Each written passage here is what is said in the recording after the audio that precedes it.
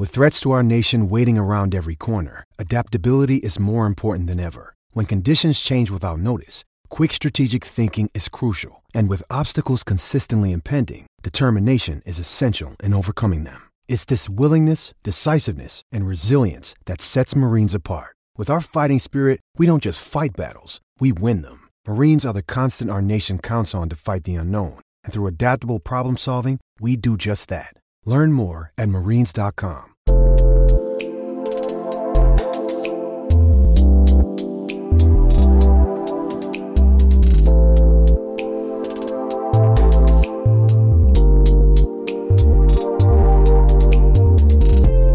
Welcome into this episode of the Denver Stiffs Show. I am your host, Ryan Blackburn, at NBA Blackburn on Twitter. It is Friday as we get into this day right after the first round of the NFL Draft. Had an interesting time last night and really enjoyed some of that. The Broncos took a receiver, Jerry Jeudy, out of Alabama. He's one of the guys that a lot of Broncos fans, a lot of analysts have been very high on. Personally, as a very casual NFL draft observer, I've been very happy with it too.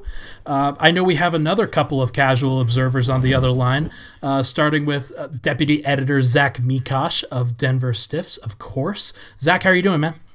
I'm doing well, and I'd like to point out it's Deputy Site Manager. We changed my title this last year. I forgot that. That is true. That is Deputy Site Manager.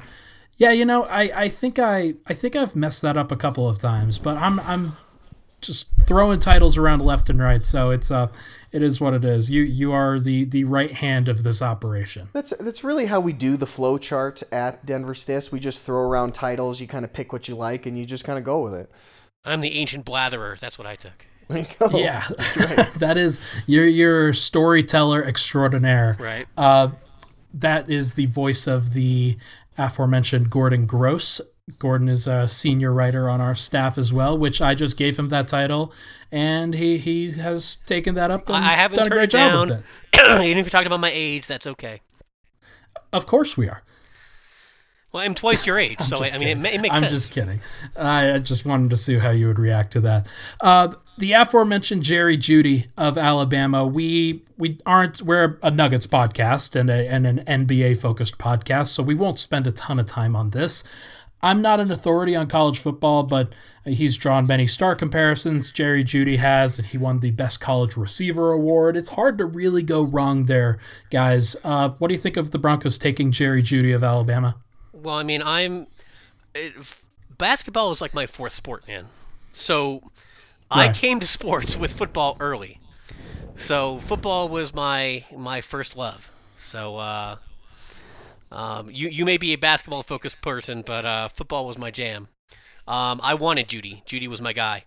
I didn't think he would fall that far. I didn't think, honestly, he'd get past the Raiders because I didn't think that they would take the speed guy over the guy who could do more for their quarterback, just because of the position that they're in with their quarterback situation and the fact that he can't, throw a deep ball.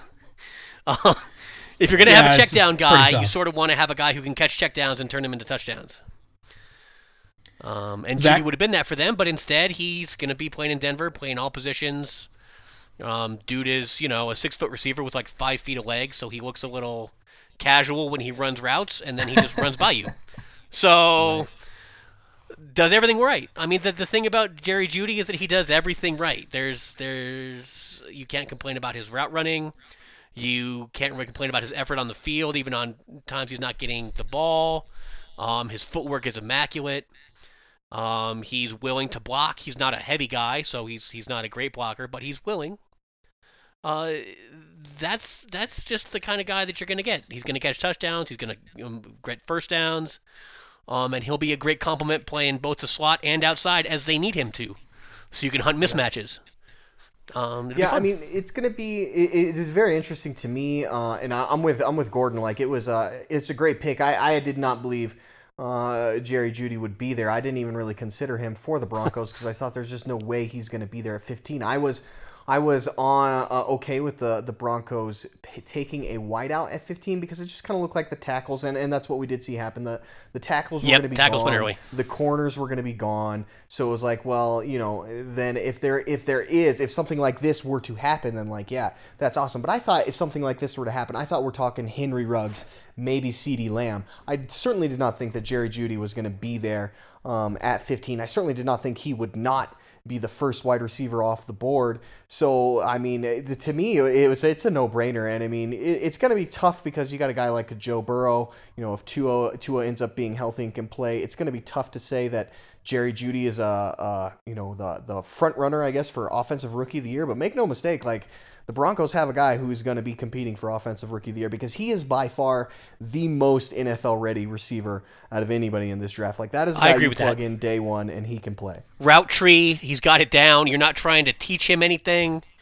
Maybe some nuances, but the guy knows how to run every route. He knows how to go out there and catch the ball. He knows how to handle his business on offense. Like, he's not just running, deep routes and, flies all the time. So, yeah, I would expect him to be pretty damn good from the get-go. It's a good thing to see because you have Drew Lock. Broncos fans have been fawning over Drew Lock all offseason, ever since he got into those final games of the year this past season. In order to best support a guy like that, you need to get him protection and get him weapons, and we'll see how the protection goes. The Broncos still have a lot of time to add some offensive line talent during this draft. They've could potentially have a better offensive line this year. But beyond that, you just have to have elite targets. They had Courtland Sutton. They added Noah Fant in the draft last year. They added Melvin Gordon in free agency already to Phillip Lindsay. So having Jerry Jeudy, who can be on the field for over 90% of the snaps, is a great thing to have, and he'll be a threat. And as you guys said, he can do pretty much everything you want from a receiver position, and we'll see whether that can help him become a star. So I think it's good. He pretty much rounds out your weapons on offense. I mean, maybe you look at, is D'Angelo Henderson really your slot guy? And I think that's really the only thing you're looking at. I think they're going to take another wide receiver. Everybody else. Yeah, they'll probably get another one specifically for the slot, probably a returner and slot guy, to compete for the job. Right, but you've got your two backs set up, and like you said, Ryan, you've got a great receiving back in Melvin Gordon. Yep. You've got kind of a great change of pace back in Phillip Lindsay. You've got now your two stud receivers. You've got a tight end who made great improvements as the season went on and was a very high draft pick, and certainly profiles as an excellent weapon as well. So you've pretty much got all the weapons now around Drew Lock, and it's the problem. The Broncos still have the same problem to fix that they've had ever since essentially they fired John Fox, which is they don't have tackles who can work in this sort of zone scheme system. Now they're going to the more of a spread type offense with Pat Shurmur, so it'll be interesting to see, whether or not that maybe helps them a bit. Lock's mobility helps him too, a little bit quicker. I mean, that's yeah. Last year he didn't get sacked near as much as you would have expected because the man just ran around and got rid of the ball. Right. He's not a statue like Joe Flacco. Right. The point is, the Broncos have had problems at the tackle position since they went away from that power run scheme with John Fox's team and have been, what was it that, Ryan Clady was gone, Ryan Harris obviously retired, and like it's been Menelik Watson or Michael Schofield or now Michael Garrett Schofield still gives me shivers. Yeah, like it's just been a swinging door at the tackles. So it's great to have these weapons. They still got to figure out how they're going to protect Drew Lock. And they may wind up trading. Yeah. Like, honestly, they may wind up with trading for another tackle now just to see what... Like a Trent Williams. I was thinking Trent Williams, yeah. And if you have Jerry Jeudy, he can help you get separation and maybe get the ball out a little bit quicker because he gets that separation just a little bit earlier. Well, that's the idea. Is you're hoping for mismatches. You've got backs to drop the ball off to. You've got wide receivers who can win 50-50 balls. Like, this is what you're looking for is, I'm going to throw the ball, you go get it. And they've got guys that can do that now. Yeah, and you have to choose your poison with those receivers, right? You can't, if you're going to double Courtland Sutton, you're just letting Jeudy probably win most of his matchups. So, it's good to see. It's good to hear. I'm glad it seems like a universally loved pick, at least on social media right now, and we all seem to like it. And I trust nobody more on Denver Broncos stuff than the three of us in this call. So it's a good thing. Get your heart out, Mile High Report. Yeah. Well, either way, and honestly, Denver is best when, like, the city in general is best when all four major sports teams are good. The Broncos obviously being down over the past couple of years it's been good for Nuggets clicks. It's been good for helping them get back on the map, but you'd love to see the city popping all year round with these good sports teams. And has there ever been a time when all four teams were good? No. Because I feel like I feel like either the Rockies or the Nuggets have sucked the entire the entire history of the Rockies at least being around. Yeah, and I'm still worried about the Rockies, but if you can get 3 out of 4, then that's pretty good. The Rockies, it all depends. Like, how good were the Broncos in 2009? Right? They were 8-8. Okay, so mediocre because the Rockies made the playoffs. I think the Avs might have made.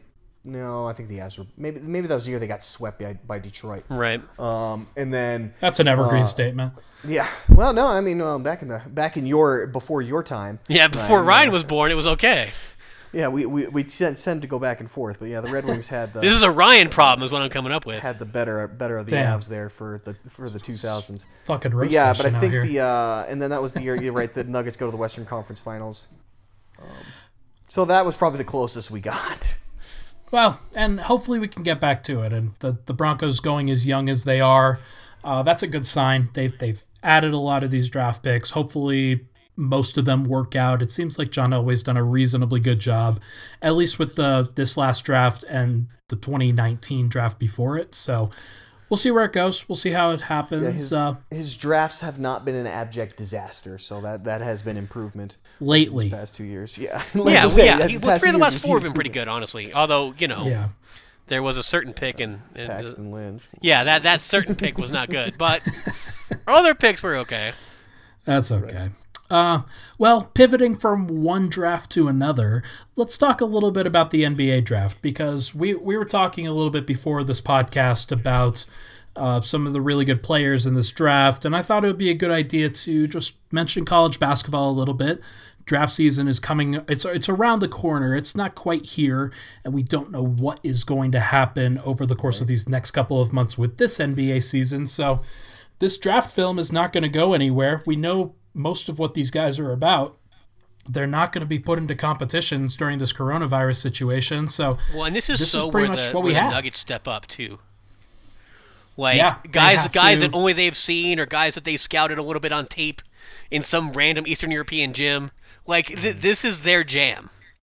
You have a flat draft, so how you evaluate players is in critical importance. You can't just be wowed by them in person or whatever. You have to actually do your work.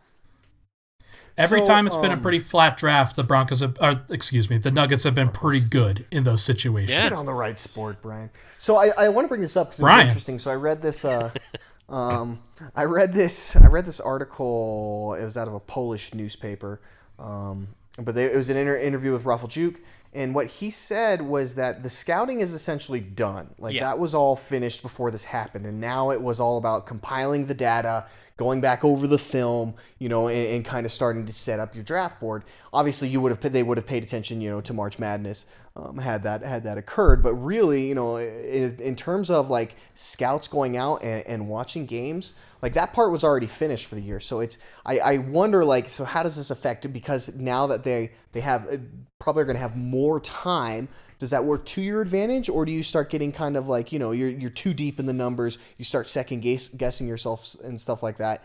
It's going to be, I think, and as we're seeing right now with the NFL draft, there's going to be a lot more randomness to it. People are going to go where you weren't quite expecting them to go. Things that you're going to hear are going to be a lot more of it's going to just be total BS. That's just smoke screens, because smoke screens are easier to put out right now. Everybody's behind, everybody's behind the screen. Literally, everybody is behind their computer screen. So we know how it is. You can put anything you want on the internet. Right. Yeah, it's going to be fascinating. That hurts the Nuggets a little bit is that a lot of teams that like big splashy players that would focus on, that guy came into my gym and jumped 40 inches in the air, or that guy had that one great performance in the NCAAs. They forget the rest of their tape. And now we can't let them shoot themselves in the foot. Too. Yeah.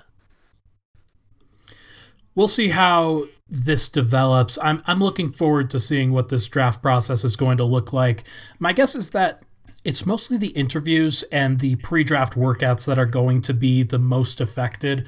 It's always nice to get a guy in-house and really get a feel for them, really get to understand who they are as a person as much as you can, even though it sometimes is overrated, like the feeling of a person as opposed to just looking at the film and seeing what kind of basketball player they are. So it'll be interesting to see what that does. But my feeling with that is that if you're split between a guy, you're probably just going to lock in on someone that you know is going to fill a need as opposed to being the best available player, because it's so hard to pick the best available player in a draft like this where it's flat. You don't know who is the best. It's very hard to put a real lock and key on a draft ranking, on a draft big board. So finding a guy that fits your team is probably the best way to go. Right. Do you guys agree with that?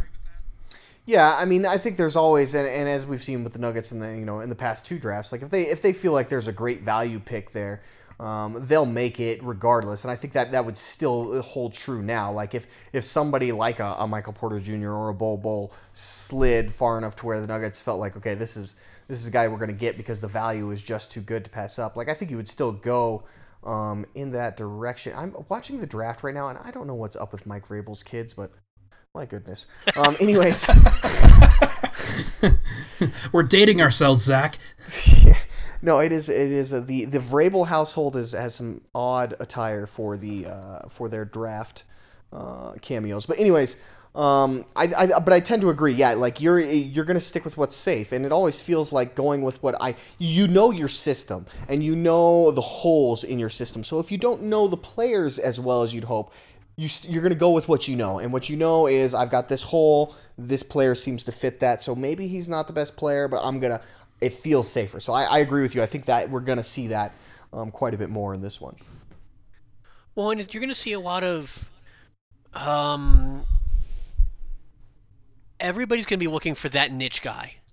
If you don't think that there's a bunch of all-stars in this draft, and you're not looking for, if it was baseball, you'd be talking about 5-tool players, and if you don't consider that there are a bunch of 5-tool NBAers in this draft, then you're looking, for a guy with the best curveball you can find, or the unhittable forkball, or the guy who has ridiculous power, and you can work on the rest of that stuff, and so the Nuggets are looking for.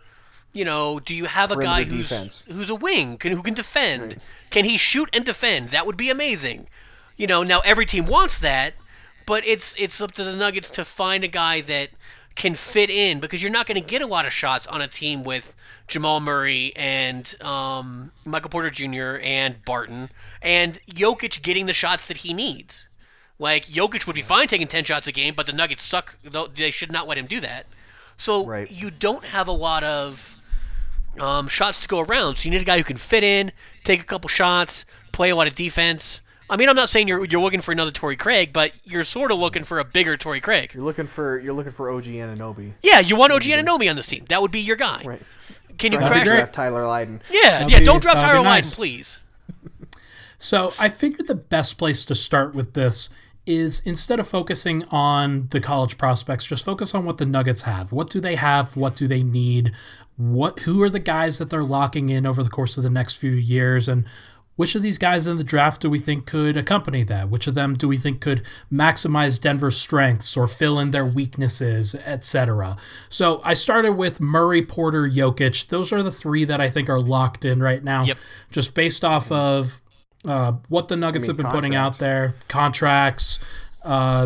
We don't think that they're trading Michael Porter Jr. anytime soon, unless somebody I don't think offers, any. I can't imagine who somebody would offer that would get Michael Porter Jr. and his low-priced contract for the next couple of years out of their hands. Yeah, I mean, it would have to be a scenario of a superstar becoming disgruntled and demanding out, and then Right. I mean, if Kevin Durant wants out of Brooklyn. I almost called it New Jersey. I know. It was out of Brooklyn. Did you see Brooklyn's gonna? I'm sorry, we're gonna get off on a quick tangent here. Do you see Brooklyn's considering Jason Kidd as their coach again? Yep. It's moronic. I was like, do you guys just hate their yourselves? entire list.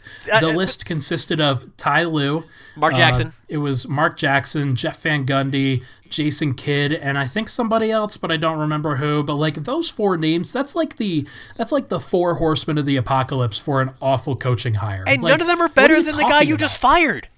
It's unbelievable. None of them are definitely better than Atkinson. I mean, I still it's hard to say about Van Gundy, right? He was a good coach, but he's old school. Like, how would he coach in today's NBA? Like, I don't. He coached the know. '90s Knicks.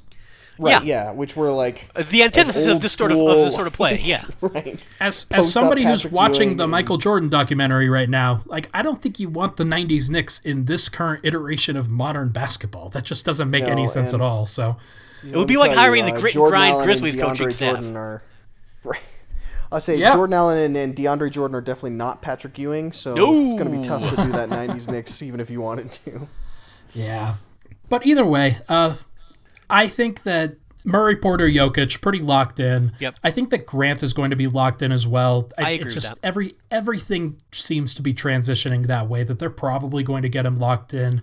2, 3, 4-year deal, whatever is reasonable. If they think he's the starting power forward, with a player option. I'm not lying. Probably. You know what I mean? Yeah. Oh yeah. Harris and Barton are still locked in, multiple years under contract. Monte Morris is in the last year of his deal, but I still think they want to keep him around. So I just listed 8 guys, and one of those guys, it's probably either Harris or Barton, is probably going to get moved, but we don't know that. We can't really speculate on it too much. But and honestly, unless you have that deal in place, you don't draft for need, betting you're going to move a guy. You just get a guy who you know could fit in your system if you wind up moving a guy or he gets injured, who could step in for Gary Harris if something happens to him, whether that means being traded or being injured or what. I mean, with whoever the Nuggets take in this draft, that's not a guy who's going to play next year. Like, let's just be honest. You would expect not. Yeah. If Michael Porter Jr. can't get minutes, like whoever they pick at 21 is going to be spending a lot of time down in the G League. I'm a little bit more skeptical on that than you are, just because the Michael Porter Jr. type is the exact type of player that Michael Malone wants to wait, wants him to learn and figure out the defensive concepts. If they draft a guy who's already good at defense, then he might play immediately. If he can shoot, like, there's no reason he shouldn't be playing immediately, and he might. So I'm well, that's true. As long as you don't go with an offense first guy, don't draft any more Malik Beasleys, I guess. Yeah. No more Beasleys, no more MPJs. Who needs guys who can score? That's ridiculous. No Wanchos. Yeah, we don't want shooters. So I mean, like, when you're looking at them, like, so if you were going to talk about, I don't know, like, I would honestly, like, if you found a big who could basically be the backup, because I assume Mason Plumlee is not going to be back next season. I'm not basing that off anything I've heard or anything like that. It's just my assumption is I don't see it fitting. They're not going to pay Mason Plumlee. Right. So if you could find a backup for Jokic in the draft, like that I could see that guy maybe getting minutes, because they're gonna have to find someone. Maybe they go with Bol, but that seems like it's gonna be Michael Porter Jr. 2.0 next season. Like, it's gonna be the same scenario where we're waiting. Like, is this guy? Is Malone going to play him? Because Bol is, I mean, he's obviously a very solid rim protector, but he's for the most part an offensive guy, right? That's why you're playing him. You're not playing him necessarily for his defense. Well, for Bol, I mean, his shot blocking is ridiculous. No, yeah, I mean, like I said, he's a good rim protector, but I don't necessarily think that's like the bonus, right? You're playing Bol for what he can do on offense more than what he can do on defense. We'll see. So. We'll see. I mean, I don't know whether they're playing Bol at all, because he's only played 7 or 8 games in the G League. Well, he may not even be able to be counted upon. So I think it is a need. The 3 things that I outlined here were perimeter length and defense at all 3 of point guard, shooting guard, small forward. You guys touched on that. That's very clear. Outside shooting to complement their starting and bench units. That seems pretty straightforward as well. They didn't have enough outside shooting. You probably need some. And then a backup big man who could play maybe at the 4, maybe at the 5. If they're versatile, that's probably a great thing. Even if they draft a guy who's not necessarily big enough to play the 5, but like as a regular guy, but could slide there in small ball units while Michael Porter Jr. plays the 4 or Jeremy Grant plays the 4 or one of those guys, then you could probably make it work. So that's the 3 things that I have outlined there. Do you guys have any qualms with that? No, I don't think so. It seems pretty reasonable. So, and like, Right. like So you you have guys, Jalen Smith I on this haven't- list, right? No, I don't, because I am not very versed in college basketball right now, and I don't feel like I have a locked-in opinion on who the best guys are for those types of positions and all of those needs. But I do have 5 guys listed that I think, hey, if the Nuggets drafted these guys, they'd be pretty good. Sure. They'd be on a good list. So the first one is Devin Vassell out of Florida State. He's ranked higher than 21, and I don't expect him to last this long. But the worst things have happened, and the Nuggets could technically trade up for a guy if they really think he's good. Porter got down So- to them, so anything's possible. Anything is possible, and if you really like a guy, you can probably get them. So length, athleticism, defense, as a wing player, he's 6'6", 6'7", with a 7-foot wingspan, shoots really well. He's one of the smartest team defenders in the draft, also has the length to be a one-on-one guy. So he's mostly a complimentary offensive player, but he can handle the ball, can create for himself at times. I like think him. He's kind of a like plug- Danny Green. Yeah. Like, Yeah, or like I he's guess a plug and like play Michael guy, I Bridges, think. maybe. Like Mikal Bridges. Yeah, and those guys are valuable in this league. They may Yeah. not necessarily defend your top players, but I think if you're the Nuggets, you have to start swinging for the fences at those types of players, hoping that they could develop into a guy like that.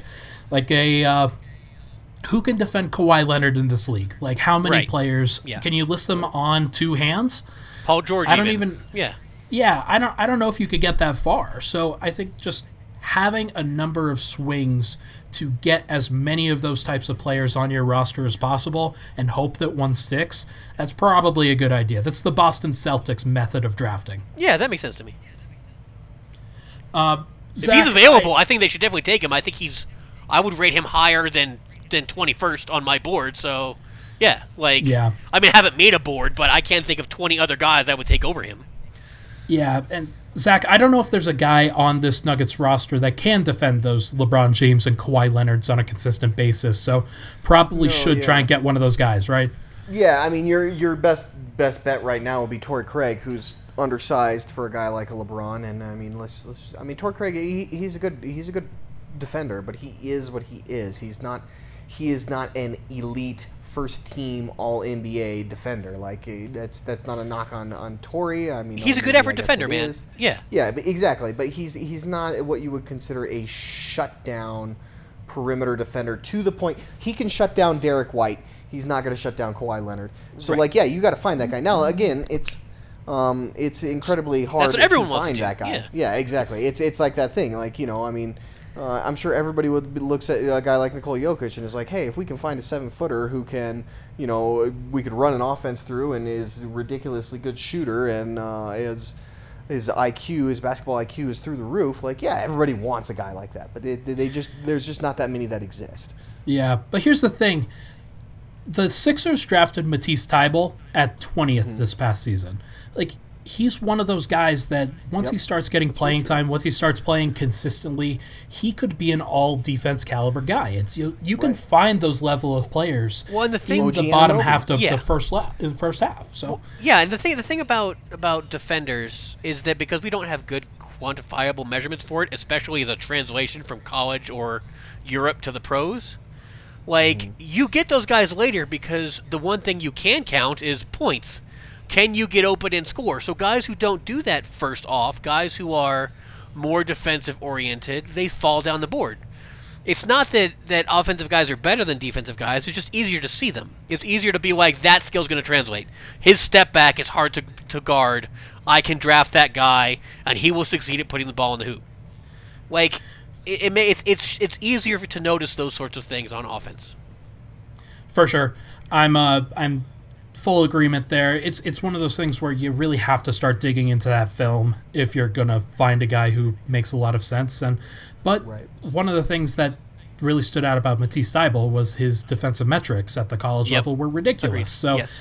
it's you can find some of those guys. Yep. Yeah, it's not going to be perfect, but it's possible. You have an idea. And they don't need it to be perfect. They just need the guy who can defend. Like even if that's all he can do, like has to defend and just can't shoot 25. Well, he can't shoot like Roberson. Like that's the problem is you can't have a guy who shoots 25% from 3 like you said and like never gets to the rack and never shoots free throws. Like, if you have a guy who even can just get to the rack and get fouled and shoot free throws, you've got something. He can't just be a defender. He was on that borderline this past year of unplayable offensively. In the past couple of seasons, he's really affected Denver's defense or their offense negatively. Right. And so, but at the same side, we saw in the playoffs when he's shooting around 40% from 3, what an asset he can be. Yep. That kind of player who's consistent from deep, or even just who can put the ball in the hoop.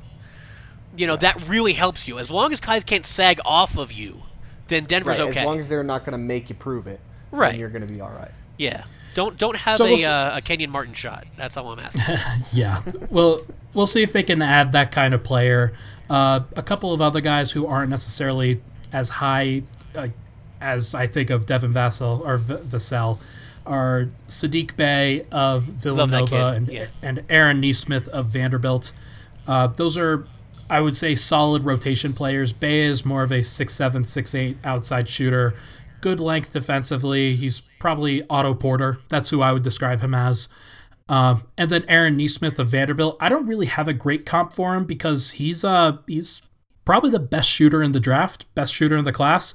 He shot 50% from 3. Or over 50%. He was at 52%, and he had shot a high free throw percentage, so it's real. The shot is real. If you could add a guy like that, your offense will roll no matter what. Klay Thompson's your comp, but nobody wants to comp to Klay Thompson. Like literally, he's a 6'6" wing who can shoot his ass off. Like, the problem with him, I think he sprain an ankle or break a foot, or he did something weird in his body this year. He suffered an injury and went out for the season. He only played 14 games, so there's definitely question marks there for sure with him. Yeah, and I mean, Klay came out at like 21, 22. Like, he'd played a bunch at Washington State or whatever since, before he showed up. And Nesmith is not that. Malik Beasley broke his foot, and he played very little. Well, broke his while shin, he's more of shin. While he's more of an offensive focused guy and somebody who didn't really focus on the defensive end at all, he still proved that he could be a valuable offensive player, even coming off of an injury like that. Still maintain some of his jump, some of his leap. Right. And you're not 7 feet. Like I worry about foot injuries with 7-footers way more than like 6.5-footers. Right. So like I'm more concerned about Ball's foot injury. Ruins their career. Yeah. Right. Yeah. The number of bigs who've lost their careers to foot injuries is large. The number of guards that have is pretty small. But the Nuggets can at least take somebody like Nesmith and put him on the bench for a year. They don't care. I mean that's literally the Malik Beasley path, like you were talking about. Sit on the bench for a year, get healthy, practice shooting, learn the defense. We'll talk to you in 2022. Like. That's what the Nuggets do, and that's what good teams do. When you don't, if you can do it, team, right? When you're not just like I got to get butts in the seats, or I got a bunch of bums on my roster, like so I'm going to play this kid. Like the good teams, I mean, we've talked about it on the pod before. Like when the Nuggets in the 2000s with George Karl, with the exception of Ty Lawson, like. No rookies ever played. Now, granted, some of that was Working Team never drafted rookies, but or he True. Just didn't draft Who needs picks? Right. Picks are for losers, right? But you think of a guy like a Kenneth Faried, right? Like Kenneth Faried did not play right away. He eventually got in during his rookie year because Nene got hurt, and that's actually what ended up facilitating them to trade Nene. But like that's what good teams do. They're gonna have young players, and they're gonna develop them for at least a year. And then maybe that second, that first year, you pretty much should be spending the entire time down in the G League. And then that second year, maybe you're not really down in the G League, save for a couple of weeks at the beginning of the season, but you're not really in the rotation either, right? You're like, you're the injury replacement. In case someone gets hurt, you step in. And then when those opportunity comes, if you make the most of it, okay, now into your third season, now you're a regular rotation player. Now you're like part of this core. Well, I'm really looking forward to the time that Aaron Nesmith gets to spend with the Colorado Springs affiliate. Oh, I'm sorry. That doesn't exist. No G League. G League. Yeah. All right. Well, I've got two more guys. They're very brief. I don't know as much about the second one, but the first one I already did a profile on, and that's Tyler Bay of CU. I know you love him. Yeah. Local kid. He's If you want him, I think you can get him in the second, man. Like, I'm not lying to you. I don't know. I honestly, he's a guy who I think, and maybe this it only takes one hurts team because he's not but honestly, he's a guy who will shine in workouts. He's a guy who very athletic. Sure. If he shows that he can shoot, Absolutely. like if he's got that jumper going on, he puts through those athletic drills. Wait. A wing from Colorado who can't shoot? Oh, that never happens. Never. I don't think he's going to be a wing. I think if Andre Robertson was drafted today, he would be a 4. He would be the guy who switches 1 through 4 on your defense, and then you put him in the short corner, and he can dunk. And Tyler Bay can dunk. He can jump. He can really get up. He's very athletic. Right. He's a guy who can switch from power forward to point guard pretty easily. He was always taking those assignments, and he won Pac-12 Defensive Player of the Year. And the last Pac-12 Defensive Player of the Year was Matisse Thybulle. So there is some precedent for that. There is some precedent for an athlete who can switch, who, if his jump shot works out, could play in between a guy like Porter and Jokic, just because it doesn't take a lot for him to be a valuable player when Porter and Jokic are on your team. You're not wrong. I mean, you're bracketing him with amazing offensive talent and being like, just don't screw this up. And it's easy. But I'm also saying, hey, you have to defend. You have to be the guy who leads the charge on the defensive end, and that's a role. That's a big, important role for this team. Yeah, well, I mean, the Nuggets. Let's just say that MPJ is their Gallo. You know, that you've got your scoring mismatch at the 3 who could play 4. You know, because he's big enough and can rebound, but he's not really a defender in the paint. So you don't play him there. You play him as a wing, which is Porter. And then you're looking for a guy who can do whatever Wilson Chandler did when he was healthy. You're looking for a guy who can defend, at least 2 through 4. Does he have to have a neck baby tattoo? I don't think it's a requirement, but it doesn't hurt. I mean, we like neck tattoos in Denver. That was Kenyon too. That's our thing. That's right. The lips that he turned into a crown. Exactly. Oh yeah. But no, it's that's you are looking for a defensive 4, because as much as I enjoy Grant, I don't think Grant is an amazing defender. He's got length. He makes up for it with some athleticism. I wouldn't necessarily say putting Grant on anybody is going to stop them. Yeah, I agree. The other guy that I have listed is Paul Reed from DePaul. He's a guy who is an advanced stats darling, a very good option at power forward. Somebody who, like Tyler Bay, can switch a little bit. See, I still think him. I see you like those guys, Tyler Bay, Paul Reed. You really do enjoy those stat guys, man. I get it. I just don't know that they have to be drafted where you think they are drafting. Honestly, though, if you look through the database on Sports Reference and you search some of those guys that put up those great steal rates and block rates, those are your athletes that make it to the NBA. They're the guys at the next level who are the most impactful defenders. And Paul Reed is a guy who, like Tyler Bay, can switch really well. He's very big. He's got better size than Tyler Bay. He's a little bit thicker. He's a guy who could probably be your main matchup on an Anthony Davis or a Giannis Antetokounmpo. And if he develops correctly, then he wouldn't be the worst option in the world on those guys. And you need a player like that who, even if he's not your starter, even if it's somebody a little bit smaller who's your starter to really play, who can defend 3s while Porter defends 4s, then you still have to have a guy who can defend those good power forwards. And I think he could at least has a good case for it. Well, I don't think you're wrong on that. I just those two guys are both workout guys who you need to see them against other first-round picks to see what that defense looks like in person, and I don't think he's going to get that opportunity. It makes it hard for you to make that evaluation that this guy is good against guys much smaller than him in college, for instance. And now he's going up against, 6'11" power forwards in the NBA. It's a little different when you're trying to keep Mason Plumlee out of the paint as a physical specimen. True. Right. And so those are the things that you want to see. You've got to see those guys in person, and because the Nuggets aren't going to get that opportunity, I don't know that I don't know that those would be guys at 21 that they would go for. I can see it because you're looking at a type, at a player type who's a defensive guy, who can get some blocks, get some rebounds. You know what I mean? Like that's you're hoping that the shot comes through. That you give him a year or two on the bench working with your shot guys, or hell, just hanging out with ball. His shot is good though. He's not bad, and I think his shot's all right.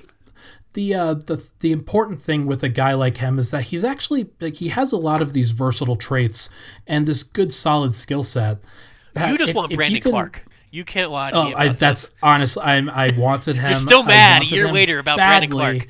And who was right? He's going to be You're not wrong. third. He's either going to be third in Rookie of the Year or fourth in Rookie of the Year this year. So Yep. I mean, like Paul Reed averaged 15 points, 11 rebounds, 1.6 assists. So not really a great passer, but he also averaged 1.9 steals. He has a bunch of steals. I remember that about him. 2.5 blocks. Yeah, that's a pretty damn good stat line. I'm nothing wrong with that for sure. No. I would go with the first three guys you listed: Sadiq Bey, Nesmith, and Vassell. Yeah. But I don't think a couple of those guys are getting there. But if they did, I would be totally fine with that. These are guys that, you can't really trade back in the NBA the way you would in the NFL. You just take the guy at your position. Or you trade out of the round. You don't it's harder in the 20s, say, to swap 21 for 27. I wonder if they just used Bol and said, hey, here, we'll give you this guy for the 29th pick in the draft this year, and we'll take another player. We'll take Paul Reed, or we'll take Tyler Bey at that position, as opposed to... I think you'd absolutely take a draft and stash at that point, but I hear you. Yeah. For me, I would think that they're going to look at guys from Europe, that you're going to look at guys like Theo Maledon. Maybe. I just because you have Morris coming up on that deal, and if Morris is going to get, I don't know, $14 million in free agency, maybe you don't have it. Well, I'm just more thinking of the tax concerns this year. You need as many cheap guys as possible. You do. And so if you've got to fill out, if you can get a rookie contract down there, then that's at least going to be cheap for several years. So yep. Well, we have no idea what's happening with the cap this year. The cap is going to be insanity. Bonkers. It's probably not going to be good. Let's just be honest. Well, it's certainly.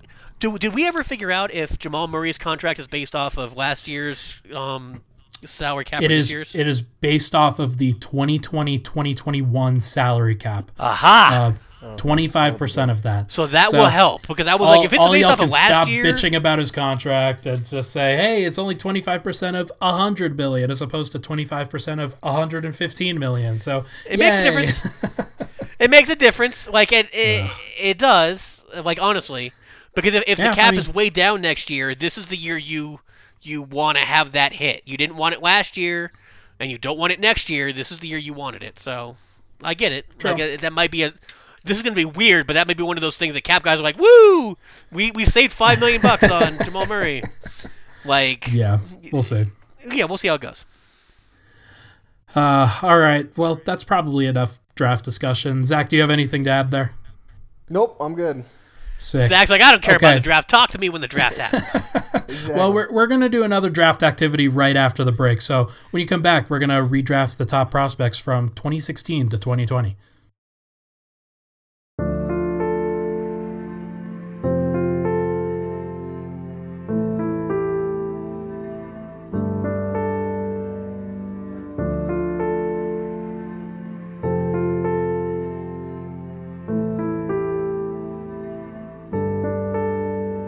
All right, we're back. The Denver Stiff Show. Ryan Blackburn here, joined, of course, by Zach Mikosh and Gordon Gross. Guys, we got into a heated discussion at the beginning of this podcast. This is my fault. Yep. We haven't recorded. We didn't record this, but we got into a discussion about, if Michael Porter Jr. was to be redrafted, if we did a redrafting of the last 5 drafts, we'll say, where would Michael Porter Jr. go? How high can we reasonably take him? And for the record, we said last 4 drafts. So we're gonna say last 4 drafts, and then tacking on the 2020 draft. Are there any guys in the 2020 draft, Gordon, that you think could be drafted over Michael Porter Jr.? I mean, we haven't seen any of them actually like play in the NBA yet. Unlike Like right now, unlike like- the other guys. Like, I mean, this is one of those things where we've seen Michael Porter Jr. play a little bit, and we've seen a bunch of other guys from 2016 to 2019 play a lot. You haven't seen any of those guys, but there's no one that I would take over Michael Porter Jr. in the 2020 draft. Like, and I'm biased because I watch him play all the time. For the couple minutes before Michael Malone pulls him out of the lineup, but I don't see anybody with that sort of game-breaking size, shot-making, etc. I'm full agreement there. It just doesn't seem like that makes a lot of sense. It's like Michael Porter Jr. is the guy that you're hoping for in any of these drafts. He was like the word on him back in 2018 was that in the 2016, 17, and 18 classes, he was the guy who was be ranked number one in all of them, and Luka Doncic went there, and Ben Simmons went there. So we're going to talk about all of those guys. I think this is going to be an interesting activity. I put together my top 10 prospect redraft list from, we're going to call it the 2016 draft, which is the Ben Simmons, Brandon Ingram draft. Jamal Murray. And Jamal Murray, of course. Down to 2017, 2018, and 2019. So 2019, of course, Zion Williamson. 2018, you had DeAndre Ayton at the top and Luka Doncic at third. So we're going to talk about some of those guys. Not all of them, but some of them. I'll start with you, Zach. If you had to draft one player from 2016, 2017, 2018, or 2019, who would you take first? I would take Luka Doncic. I think to me it's a two-player question. Are you taking Luka Doncic or are you taking Zion Williamson? And I feel like Luka is just the complete package a little bit more than Zion. Not that Zion isn't. I think Zion might maybe have like the higher ceiling because I think Zion might end up being the guy who takes over for LeBron as the best player on earth. But I also think that Luka might be the European LeBron. So it's a tomato thing. You couldn't go wrong with either guy, but I like how Luka is just I think he's just a little bit more well-rounded than Zion, so I'd take Luka. Yeah, I would too, just because Zion, his frame landing that hard all the time. Right. I watched like Larry Johnson go from being amazing to having some back problems to being okay. Like Right. I worry about a guy that heavy. And Shaq lasted a long time in his career, especially for a guy who didn't like to come to camp in shape. Yeah, but Shaq didn't have that. It doesn't have like that athleticism. Like he's not running and jumping. Well, if you watch first season Shaq, man, yeah, Orlando Shaq, sure, but Yeah. like by the time he was in LA, like it was. I mean, even it was Dwight pretty Howard, much just like dude. give the guy in the post. Yeah, but Dwight Howard was the athletic specimen, and then he started having problems. Right. Like it. Well, you said European LeBron for Luka Doncic, and I think that Cleveland LeBron, early career LeBron makes sense for Zion, except Zion is 40 pounds heavier than that dude and 2 inches shorter. Yeah, he's such a stout dude, man. He's a tree trunk. It's very interesting, very weird, but very good. One of the reasons, and Zion feels right in this comparison, but I've always compared LeBron to Shaq, not because that they have particularly similar skill sets, but because the level of athleticism they have at their size, like if you could make that into a ratio, into a number, it's off the charts, right? Like people that big are as big as LeBron are not, no one is as close to as athletic as he is at that size. Same with Shaq. Was he the most athletic player in the league? No, but at his size, like it was insane how athletic he is. Right. It's the same thing with Zion. And when you have that mixture, it's, how do you stop it? Because you're either going to be too small and you're going to get overpowered, or you're not going to be quick enough and he's just going to get right by you. And like when you have that special combination, I mean, it makes for a very special player. It is very clearly Luka and Zion, I believe. Even if you have concerns about his injuries, those are the 1-2. potential I don't. to, I can see think either way, but those are one. They've got to be 1-2. Gotta be. Right. They're elite prospects, the best we've seen in a long time, except for maybe Nikola Jokic, but that's okay. Right. No one was ready for would that you kind guys- of athleticism. It's just not their fault. Hey, it's his it's off the charts, just like you said. There's a chart. Yep. Gordon, who would you have at 3? I don't know. Um, I might go. I might go Tatum. Okay. It's hard to say. You've also got Ben Simmons in there, and Ben just requires such a certain build around him that I don't think that Tatum does.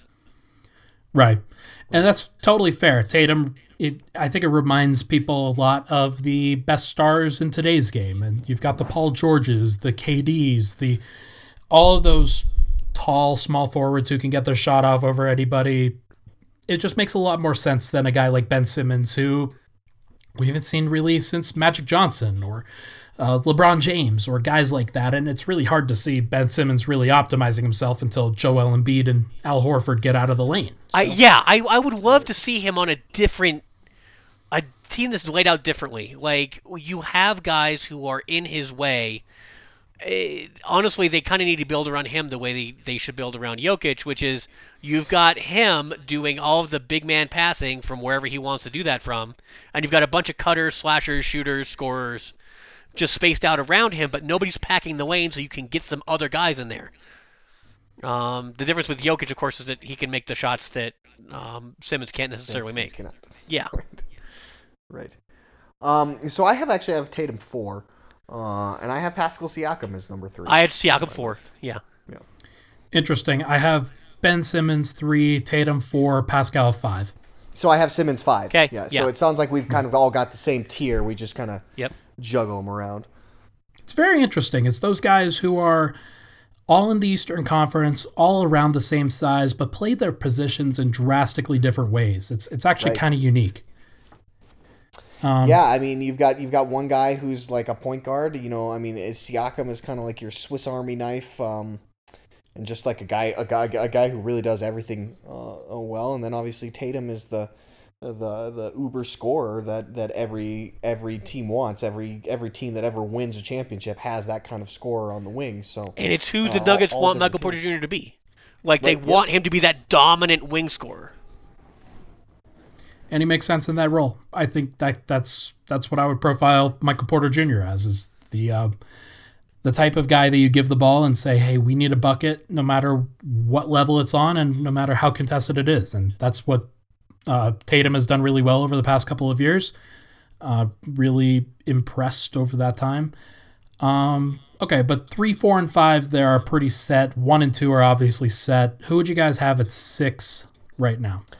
I have Ja at 6. Interesting. I had him lower. Who do you got, Ryan? I have Bam Adebayo. Yeah, I have him way lower. I had Sabonis. Also have him way lower. Yeah, I didn't have Sabonis on my list. And I think you're wrong. I could be, and this is one of the main arguments that we got into before this podcast. I think that Sabonis is good to a certain level, but he seems like a guy who's perennially going to raise his team's floor, but not necessarily their ceiling. Somebody who can give you 17 points, 13 boards, 4 assists, but he's not a game-changing passer. He's not a game-changing scorer, and I feel like you need one of those traits to be maxed out in order to really make this list. He's certainly not a game-changing defender. He's not. But again, I think he's on the right team for how he plays. Sure. So some of that, I guess, is fit. Like, you're looking at some guys around the league who aren't as good a fit. But he's, 23 years old, putting up, 18, 12, and 5? Like, nobody does that. I mean, other than Jokic. But nobody does that. Yeah, and I don't know. I'm still a little bit... I even think that his role is a little bit weird with the Pacers, in that they have, you don't necessarily trust them as a playoff team because they don't have the guard scoring, and that's not something that Sabonis can make up for, unlike Jokic. Like, Jokic can make that up because he can go to work as a scorer and a passer. He can pass those guys open. Sabonis really gets his scoring kind of in the and passing in the flow of the offense that's designed and kind of initiated by the guards. Right. Sure. I mean, I agree with you. He's not a guy who, like, you're not going to feature him as your star player on any team. Like, that's not his, but we're pretty much past those guys anyways in our list at this point, unless they play on really bad teams.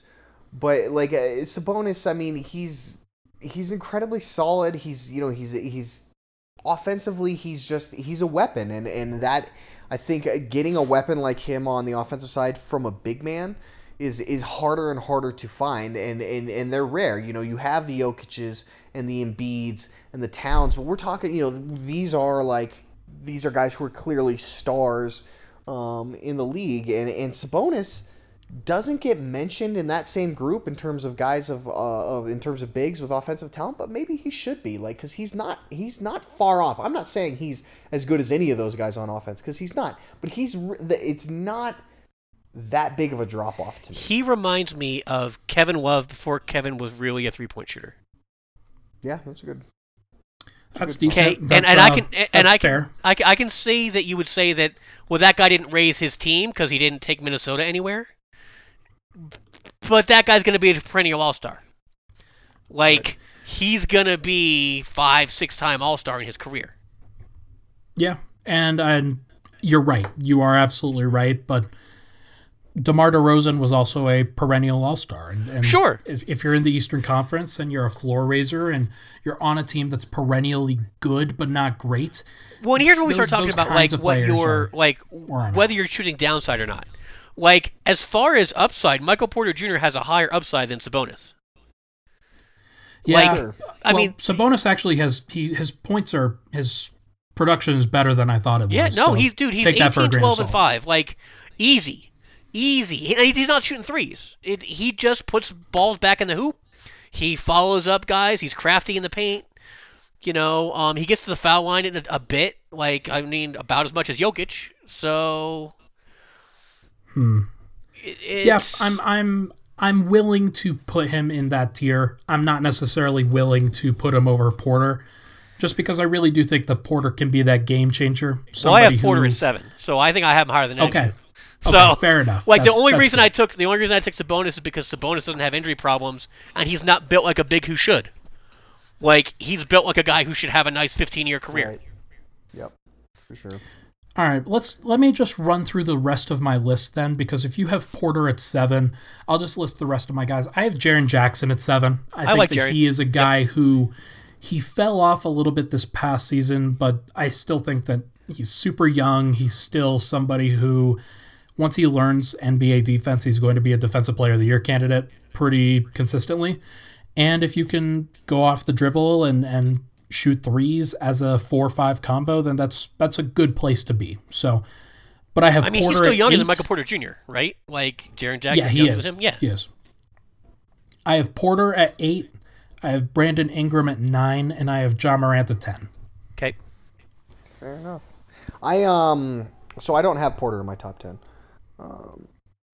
I have Brandon Ingram at 7. I have Trae Young at 8. I can't believe nobody's mentioned this guy. I have De'Aaron Fox at 9, and then I had Sabonis at 10. I do not have De'Aaron Fox at 9. Yeah, he was on my initial list. Man. He was on my he's a guy who's going to perennially be like a borderline great point guard, but I just don't ever see him, and I don't see that position ever being super valuable in a league that really needs length, athleticism, and shooting. Yeah, I mean, where's the team that hasn't won a? I mean, I got Toronto, I guess a little bit less, but Kyle Lowry's pretty darn good point guard. Kyle Lowry's pretty good. To win a championship, you need good players. I agree with you there. Where's the championship team that doesn't have a star point guard? I guess the Nuggets.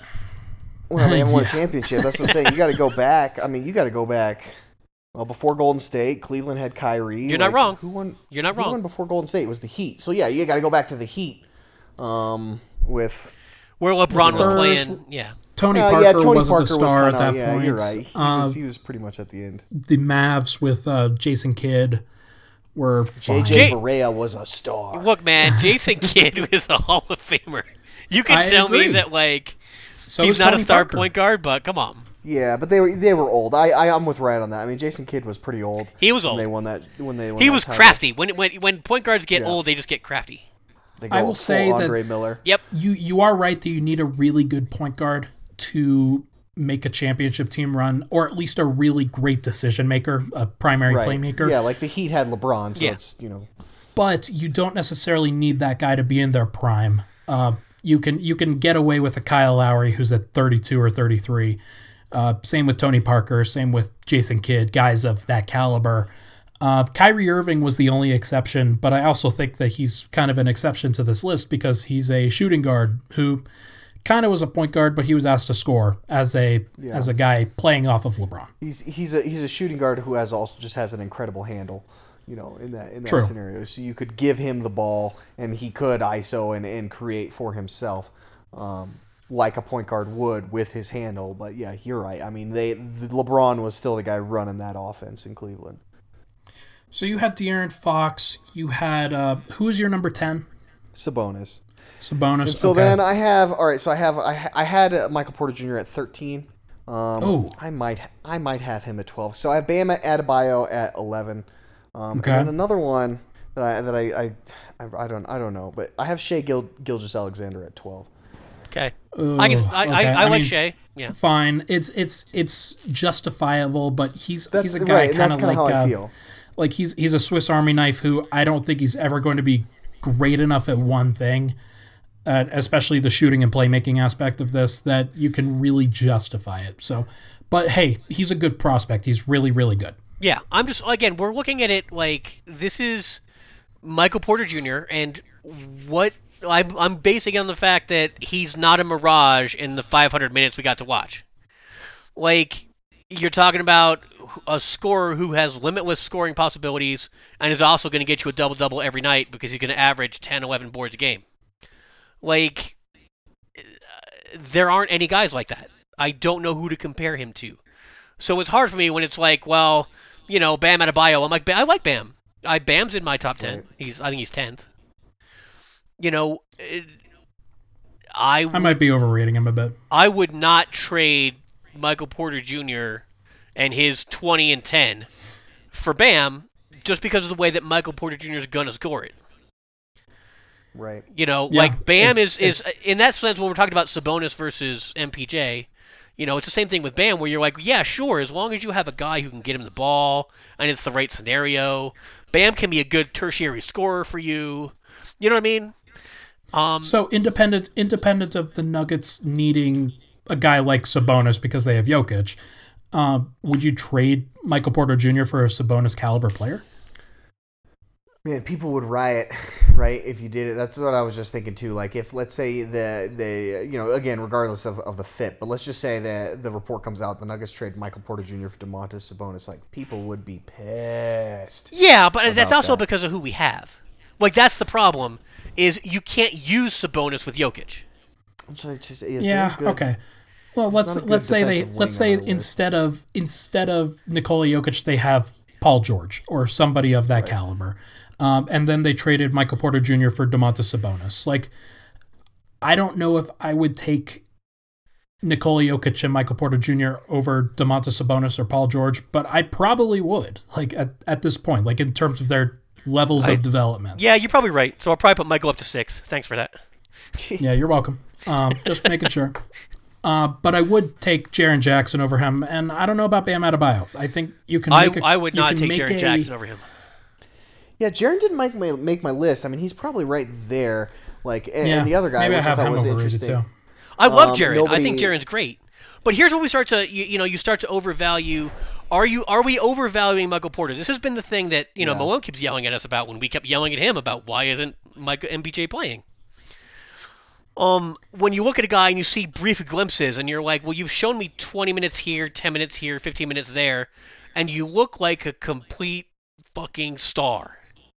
Like, it's right there. It's written all over the court. The ball is in his hands, and you just wait for him to do great things. You're breathless about it. I don't feel that way about Sabonis. I don't feel that way about, Bam. I don't feel that way about Jaren Jackson. I am not breathlessly anticipating their next movement because it could be another highlight, another crazy talented move by somebody who was gifted by the basketball gods. And that's that's MPJ, and it's frustrating because Jamal Murray's been in the league 4 years. He's not on my list above any of these guys. But neither is Donovan Mitchell. Neither is De'Aaron Fox. There are a lot of guys who aren't like above Michael Porter Jr. in the size that he can create. I don't know if it's necessarily a knock on those guys. It's very rare to get on this list as a guard. And that's my thing is guards. It's not that needing a guard is underrated. Like Zach said, you're going to need a guard, a point guard especially, to win in the NBA. You've got to have one. But there's a lot of them. Like, it's a guard league. Like, you're getting guards in every... And the Nuggets are one of those teams who maybe doesn't, right? Because and that's my thing, yeah. Jokic. Yeah. Yeah, and there aren't a lot of young guards. That's what I'll say, is that we have John Morant, we have De'Aaron Fox, we have Jamal Murray, and if you want to count Donovan Mitchell in that conversation, then okay, but Trae Young is fine. He's very talented, he's very good, but I think we all have concerns about what he could be defensively. He's the same problem you have with the Celtics' Isaiah Thomas. Yeah, and they had a very hard ceiling based off of that. Yes, sure. and I think that's the same problem. And the thing you don't have with Michael Porter Jr. is that ceiling. Because even if he becomes just average at defense, he's so freaking long. Yep. Like, he doesn't have to be right there. He doesn't have to be right there all the time. You get past him, fine, he'll block you on the way to the basket. Like... He did it this year already, and he still doesn't know what he's doing. Yeah, once he gets into that level, it's gonna be really interesting to see what he could do. I mean, Brandon Ingram is on this list, and you're looking at Michael Porter Jr., who's bigger than him in every way. Yeah, more muscles, more length, more size. Same quality of shooter, better rebounder. Passing's the only thing that I would consider there. Right. Well, and then the consistency, right? Because sure. and that's not necessarily a knock on Michael Porter Jr. It's just he just hadn't had the time, right? Right. Well, and Ingram certainly wasn't consistent his first couple of years either. Right. Yeah. Exactly. Yeah. I mean, a lot of people thought Ingram was a bust up until this season. Right. There's a lot of projection that goes on with these discussions. Yeah. Well, this is why Adam Morris hates these. He's like, why are you ranking people? That's why we're doing it, Adam. We want to put this to you. We hate you. No, that's You're our boy, okay. Adam. Don't listen to that. No, we're good. We are going to get some hate from the Utah Jazz fans if they listen to this, because none of us had Donovan Mitchell. Well, I don't know. Do they? Like, I mean, that's the thing. You look at that team, and you're like, okay, so let's say that it does blow up with Rudy Gobert. Which one of them are you trading? Are you trading Gobert? You should trade Donovan Mitchell. Yeah, you should. Keep Rudy Gobert. But they won't. Yeah, and I don't even know if that's true. Like, I think that you can get by with what Rudy does, and you could change that into something else, change that into somebody who's a little bit more valuable offensively, a little bit more versatile offensively. The offense doesn't... This is like a huge misconception about the Jazz. The offense does not run through Donovan Mitchell. It runs through Rudy Gobert. Yep. Like, he's the guy who sets everything up for them. So, like, that's why I'm like, you can find a guy who can score a bunch of points and is so with his efficiency. I feel like Rudy Gobert that's a hard person to replace. Well, the problem is they'd have to change everything they do. Like, literally everything that the Jazz do gets thrown out the window, and now you're left with, what level of player do you think Donovan Mitchell is? Is he better than D'Angelo Russell? Yeah, I mean, I don't know. Because then you're talking about what happens to the Minnesota Timberwolves if you pull Karl Anthony Towns off that team, and the best player on the team is D'Angelo Russell. Where are you going? What are you doing? Probably not a lot of good. I mean, it would be like the Nuggets without Jokic. You're basing, Jamal Murray would be, Jamal Murray's your best player, and you're like, well, that's fine, and, at least now you know what kind of offense you're running. And Jamal Murray's a good player. I don't know how many times Jamal Murray's going to be an all-star, but can you really just put the whole offense on him? I mean, you could do it like Devin Booker. That's what Phoenix has been doing, is running Devin Booker out there forever and saying, heave up 25 shots a game, it's fine. Oh man, did we miss Book? Is he on this? No, he's 2015. He's 2015. Okay. We didn't miss Book. No, he was the year before Jamal. I was like, how did I miss the Book? He should definitely be on this list. Yeah, definitely, maybe. We'll see. But I'm not a Book guy. But we'll see. Yeah. But again, this is one of those things where you're trying to figure out who could you realistically have as your number 1 or number 2 star? This is only a list of number 1 or number 2 guys. And we can debate Siakam and whether he's actually like a number 1 or number 2 guy. I feel like he proved it this year. I thought so. Number 1 guy. Yeah. That he's or at least like on the borderline. That he could be a low tier number 1 and Right. you can get away with that. A number 1 on a playoff team in the East, on a high seed in the East. The problem is this That is is not a hard. list because it's been a weird right. draft. The man. bar is pretty low. Right, but it's been a weird couple of drafts. You have Luka, who's an outstanding superstar. You have Zion, who's an outstanding superstar. You have Tatum, who's probably a little bit below that. I know Celtics fans hate hearing that, but he's more on the Paul Pierce level of star. Right. Where you need another not dude. Not a lot of no-brainers, I would say. Not a lot of guys who, exactly. beyond those top 2, and even that second one is a little bit injury risk worthy. Luka's the only guy who you really feel confident about could be. Luka's the face of the definitely- league. He's a face of the league. Yeah. Right.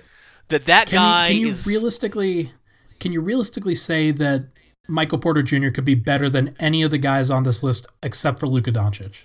Yes. Well, Zion's the other one that I would have. Well, let's say Zion can only play 6 years. Yeah, I mean, it's an injury thing, right? But you have those you had the exact Same questions concerns with about Michael Porter. Jr. Yeah. No argument. I don't think Michael Porter's going to have a 15-year career either. I mean, I don't know, guys. Like, I feel like the injury stuff is, like, we still need to see it. We still need to see whether he can handle it. But the only reason that he actually sat games in February was wasn't because he back rolled his problems. ankle. Yeah. And everybody rolls their ankle. Like, it Yep. just happens. Right, So, it happens. except if you're It Steph happens Curry, a then it lot. happens a lot. I was going to say it seems to happen as Nuggets fans know with all the years we had Gallo here. Yep. Lanky guys who like to drive to the hoop tend to step on feet And a lot fall awkwardly. Yeah. and fall awkwardly and turn ankles as Yep. well. So it could be one of those things that we see happen quite often with Michael Porter Jr. as well. And Gallo had back surgery. Gallo had a back injury his rookie year. Yep. Like, I mean, it wasn't as bad Was as that before MPJ's. or after he? Oh no, yeah, that was his second year when he dropped 42 on Yep. the Nuggets. But hey, I mean, let's be honest here. How many years has Gallo played in the league? I mean, he hasn't been the Long healthiest. time. Don't get me wrong. Yeah. Don't get me No, wrong. he's been guy- around for forever, guys and I like think Michael 7, Porter can do that. Right. 10, I mean, 11, we used 12, to call 13. Gallo, right? The people used to call him Glassinari. Yep. Because he was He'd miss so 15 games a injured. year. Yeah. And Yeah, yet but he's having one of his best seasons ever, and he's like, what is he? He's got to be with 34, 35? No, he's 30. This was his age 31 season. Oh, wow. because he came in so young, man. He came in early, Yeah. That's right. So for the Nuggets, though, like, this is what they need. Like, Michael Porter Jr. has to be their second best player. It's not a slam on Jamal Murray. Agreed. I think he can absolutely be the Paul Pierce of the championship squad. Right. You know what I But mean? in order to get there, you have to have a KG, you have to have a Ray Allen, you have to have other superstars on your team. Yeah. And that's fair. That's fine. I think in this current NBA climate, you need multiple stars. That's just the fact of the matter. And even if you have a guy like Jokic, LeBron needed, I mean, not Kyrie, but like he needed some he did. really good guys. Yeah, that year he did. That year he needed Kyrie and Kevin Love, and the Yep. year I mean- before, or the years before, he needed Dwayne Wade and Chris Bosh. And Yep. those are Hall This of is- Fame guys. This is one of those things too, and it really, I think people really focused on it when LeBron and Bosh went to the Heat, because it was the first time we've seen in a bit like a team just form with a bunch of stars. Right. Usually it kind of grows a little more organically, but the fact of the matter is like it is incredibly rare. It happens. I mean, I think of the Dallas team that won, the Pistons in what was that 04. It happens like once a decade, but for the most part, every championship team for like the past 30, 40 years has had 40 multiple years. stars. 40 years. I yeah. mean, like the Celtics with Larry Bird, yeah, they also had Kevin McHale and Robert Parrish. Like, Yep. the Lakers with Magic. Well, yeah, but they also had The Kareem 76ers was had at the end. like a bunch of stars too, man. Like back in the early 80s. Right. I mean, James Worthy was on those Lakers teams. Like Yep. they, the Bulls had, as we're going through right now, as watching this Last Dance documentary. I mean, they had, whether it was Jordan Pippen Rodman or Jordan Pippen Grant, like they had they had like 3 guys, right? The Lakers or the Spurs in their dynasties in the 2000s, multiple stars each time. Like that's what it takes to win a championship in the NBA. Or you hope you get lucky, if you're that one team who maybe gets lucky and has a guy who has an unstoppable shot like Dirk, and he just plays out of his mind. Yeah, he has the playoffs of his life. Players play out of his mind. Yeah. And you catch, the circumstances have to be just so perfect for that to happen. That made me start thinking, and it kind of already happened last year, right? With Toronto, that was kind of they had the one star and then a bunch of really good role players around him, and they were able to win that. And let's be honest, and they were built right too. They knew each other. Yeah, and they probably don't win that if Kevin Durant and Klay Thompson don't get hurt. Right. Probably. Well, guys, this was a good discussion. This was a long discussion, just like normal. Hey, look, you're the one who gets us on, man. You're going to have us on together.